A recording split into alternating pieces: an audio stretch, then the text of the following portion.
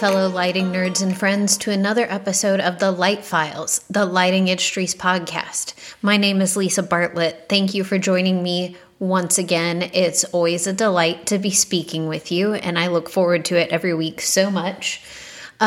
Please don't forget to follow the podcast on Instagram at Light Files. Don't forget to support the podcast on Patreon, patreon.com/lightfiles. The links to all that is available in the show descriptions. And please, if you're in the lighting industry, which I assume you are, why else would you be listening to this? If you're in the lighting industry, please share this podcast or your favorite episode of this podcast with a friend in the industry who might really enjoy it and get something out of the podcast and become yet another supporter. The beauty of this podcast and a lot of the things I aim to do in my various roles in the lighting industry is to expand our lines of communication with one another. Because at the end of the day, we're all here in this very boutique niche industry. We know each other so well. Everybody in this industry is friends or friendly, or even if maybe you don't love everyone, you know everyone. And because of that community, small family feeling of our industry, I think one of the best things we can do to serve one another and serve ourselves is to have better communication as an industry. So that's really what I aim for with this podcast and many of the other things I do. I really want to have open communication. I especially share a lot from a showroom perspective, but I always want to hear from a manufacturer's perspective or a sales rep's perspective of things going on in the industry. And okay, that was your take on this issue, but here's our take, and here's why the rules are the way they are. Here are the concerns we have from our end. And I think sharing that information and learning from one another is really what's going to make us stronger and able to grow and move forward in partnerships and channels of distribution.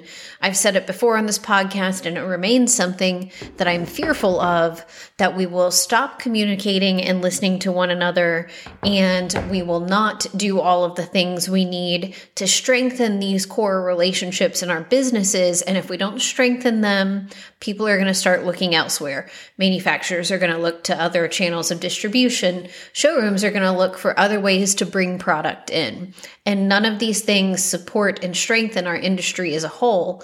So we really want to communicate with one another, share our issues, share our concerns. So in the interest of sharing, please share this podcast. It's really easy to find on any of the podcast apps. So if you ever email me or just email me, the link to the podcast is in my email signature. Please do consider sharing it with a friend in the industry. I think it could be super beneficial for all of us. And so thank you so much for doing that. As I record this podcast, I'm recording a little late. This is the week of Christmas. That means the Dallas market and Light Ovation is just 2 weeks away. So there's a lot of work to be done for year end and getting ready to go to market. For all of us, I expect many manufacturers probably spent last week at market getting their showrooms ready. They're probably continuing to do so this week. I know that no one is a huge fan of this timing, but we'll see how it works out. And I'm sure excited to see everyone in 2 weeks. I know the news on the virus lately has not been amazing. So that's just always terrible. But anyway, here we are. We're going to Dallas in 2 weeks, and I look forward to seeing everyone. If you're a part of the Lighting Showroom Association, don't forget we have an event on Friday morning, and I hope to see you all there at the Hubbard & Ford showroom at 8 a.m. for breakfast. And some remarks from me. If you're not tired of hearing me talk already, you can hear me talk some more. And of course, anyone that's not a member of the Showroom Association is always welcome to come to our events. Or if you see anyone with an LSA pin or a member sticker, please stop them in the halls of market. And, they'll be happy to give you more information or direct you to me. And I will certainly be in touch with any information you might have. So or any information you might need and questions you might have. Sorry. Speaking of market, I have been starting to work on my market prep. In our showroom right now, I have such an excellent bunch of lighting consultants that I'm really allowing them to drive the process of what items we need for display in our showroom and what they're really looking for display product in the coming year to sell. Our situation at the store hasn't always been staffed this way with people, so committed to their jobs and the product. But I'm sure finding that having a staff at this level is so beneficial, and I super appreciate them all. So they're getting together this week and next to talk about what kinds of pieces we need for display, what finishes we need, what styles, what price levels might be over or underrepresented in the store so that we can go to market and make some strategic buying decisions. And I, of course, always do from the big picture administrative side, market prep. Anyone that has worked with me at a market on manufacturers or any of my sales reps know I come to market with this enormous spreadsheet that details all of my purchase history with manufacturers. I think this year I'll have data for 6 years in my spreadsheet. And it's not just about market purchases, of course, it's our annual sales with the manufacturer. And is it increasing or decreasing or staying stagnant? And it's a really interesting trend curve to pay attention to. And it really informs my buying decisions. And for showrooms, having information like this right at your fingertips can really strengthen your negotiation, like where you start from in a negotiation with a manufacturer for a better deal, or to get a concession on a deal that's kind of outside the scope of what they normally do. The largest showrooms in our industry are, of course, already doing this and have all kinds of special concessions. For a mid or small size showroom like mine, I do find it is very important to consolidate your purchasing power as much as you can, as much as is reasonable for your business. And that purchasing power, you'll really see the impact of that consolidation when you get to the market center and you sit down with your regional sales manager or the national sales manager and can show them on a piece of paper how you have been, you committed to the brand 5 years ago, say, and you have had, 10% year over year increases in business with that brand. The sales manager probably already knows those numbers pretty well, but it is a really good identification that you're paying attention, that you're supporting the brand. And also this has worked for me in the other way too. There are lines that we used to do a lot of business with. Now I don't do so much. And when I go to market and I get these questions, I can say, okay, well, in this year, manufacturer X, we really decided to scale back our purchases with you because of your own business decisions about how you're going to restructure your distribution, or you opened a showroom in my market territory with the product. I had been exclusive before, so we made a business decision to step away from your product. It can be a really instructive in a case like that too, to explain why not only did your business increase with a manufacturer, but also why perhaps it decreased. And there can be really great decisions and negotiation points based off of that as well. If a manufacturer thinks they can regain your business that has been lost because of various reasons, they will potentially work pretty hard to fix those problems for you and to get things going back right again. Or at least that has been my experience. So for me, not as much this week, but next week for sure is full on market prep and running my numbers and making sure I'm really aware of what we need as a business and what we don't need as a business. And then, we'll go to market and make our wish lists. I always want to talk about writing orders at market as a showroom. I think it's become sort of industry standard that you do not write orders at market, that you really just create a wish list and then you go back later in the comfort of your showroom and review your purchases. And, if you have any duplicates across different manufacturers, eliminate some of that and create a more streamlined purchase. I will say I have enjoyed very much the process of issuing POs to release at market for the manufacturers that I know I'm going to order from anyway. So my top 3 or 5 manufacturers are going to get a purchase order from me at the Dallas Market Center during Lightovation. And is that necessary? No. Do I get a better deal? Not necessarily, sometimes, but not necessarily. But I really do think it's critical for all of us to support one another and to give signals like this that we are supporting one another. So if you're my top brand and I love your sales agent, they're tremendous for me, I'm going to signal that appreciation by giving you a released purchase order at the Dallas Market Center during Lightovation for a display. And, I can talk myself out of that. There's a lot of factors why maybe that's not the best thing to do, and there's no need to rush to a purchase decision and all of that. And I totally agree with it. But I also just think that if we ask manufacturers for a lot of things as showrooms, and I would argue generally rightly so, but I also think because we make those requests, we also need to turn around and offer items back. We need to offer our support back. So one of my ways that I signal my support back to manufacturers that have supported me so much during the year is I will not hold for release, but released POs for displays when I'm at a Lightovation buying market. Now, sometimes maybe those POs aren't released because I want to check something back at the store, or there can be little issues around the edges why those aren't released exactly at market. But most of the time, 9 times out of 10, for my key manufacturers, I will go ahead and write the purchase order for the display while I'm standing in the showroom in Dallas. And honestly, the joy it gives me to have my sales agents just be so happy about that, it's almost totally worth it for me. It really just makes me feel like as an industry, we're doing good and we're supporting one another.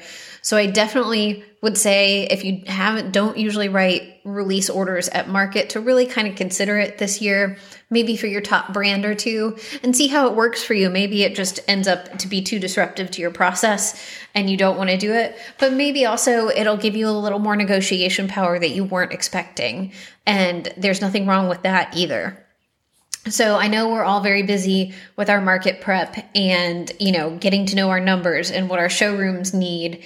We also have all these, travel issues going, and I know it's fairly difficult for people to travel down from Canada. So I know a lot of the Canadian manufacturers will be open, but with a staff from the United States because they can't bring the Canadian staff down to man the showrooms. So I know we're all looking forward for that to not be a thing that we have to deal with any longer. So all of the market conversations also leads me to think about product imagery and data for the new items that we're going to see at the Dallas Market Center in just, 2 weeks.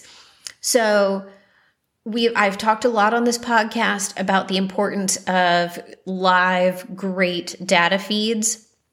It makes so much difference. I have to tell you, I was trying to get a display hung in the showroom today from a display order I wrote at June 2021 Lightovation. The product arrived in August. Okay, now I will admit we're a little remiss. We were just trying to get this display pulled together today. But this product imagery, order written in June, arrived in August. It is December. The product information and imagery is not on Lights America. It is not on XO. I know this because the manufacturer themselves has an XO website. That is the manufacturer's website is XO. So I know it's not on either one. And there was an issue with the display, and I just said, well, screw it, put it back on the shelf. I don't even want to hang it because nobody's going to be able to pull up any information on this. Nobody's going to be able to pull up any information on other finishes or options available for this fixture. So why are we going to put it on display, waste valuable showroom space, and the salespeople to have to jump through a million hoops to try to figure out the information on this fixture.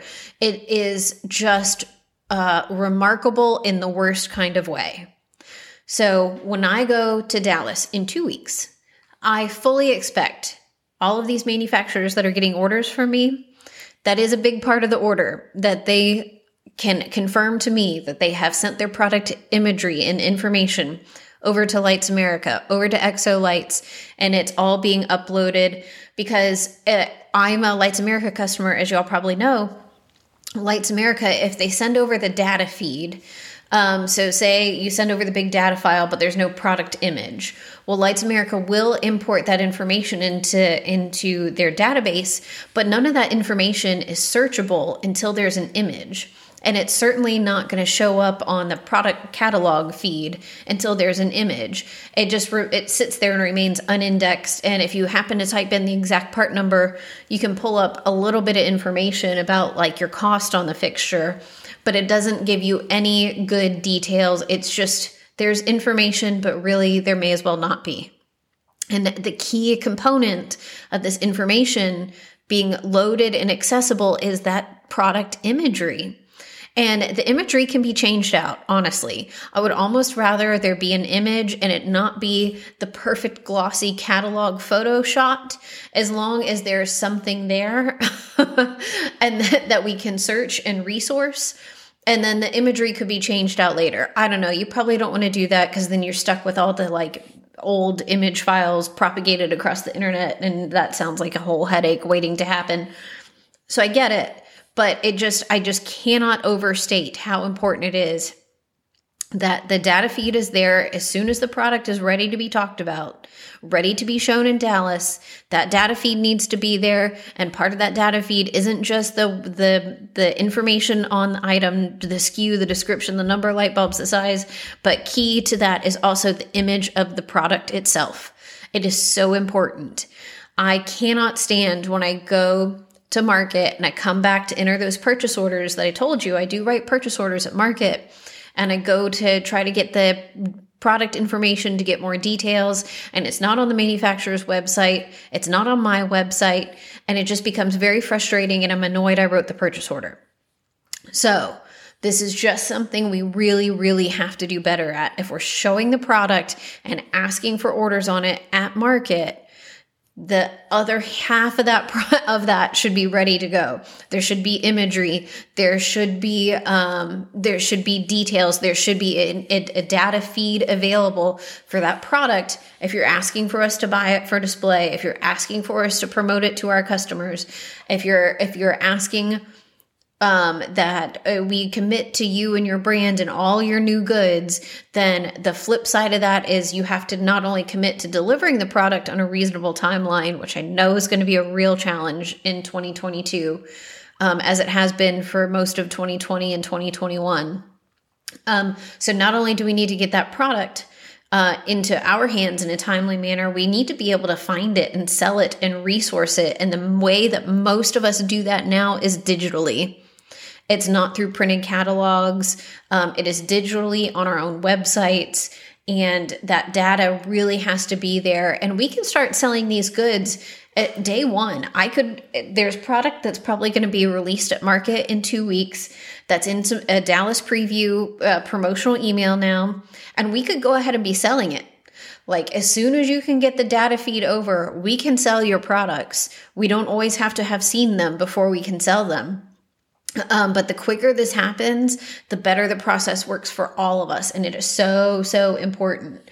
So in conjunction with that, with the images and Dallas previews, manufacturers, please do get with your sales agents. Make sure that any marketing materials you're putting out about your Dallas previews, your items that you're going to release at Market, make sure those are getting into the hands of your showrooms.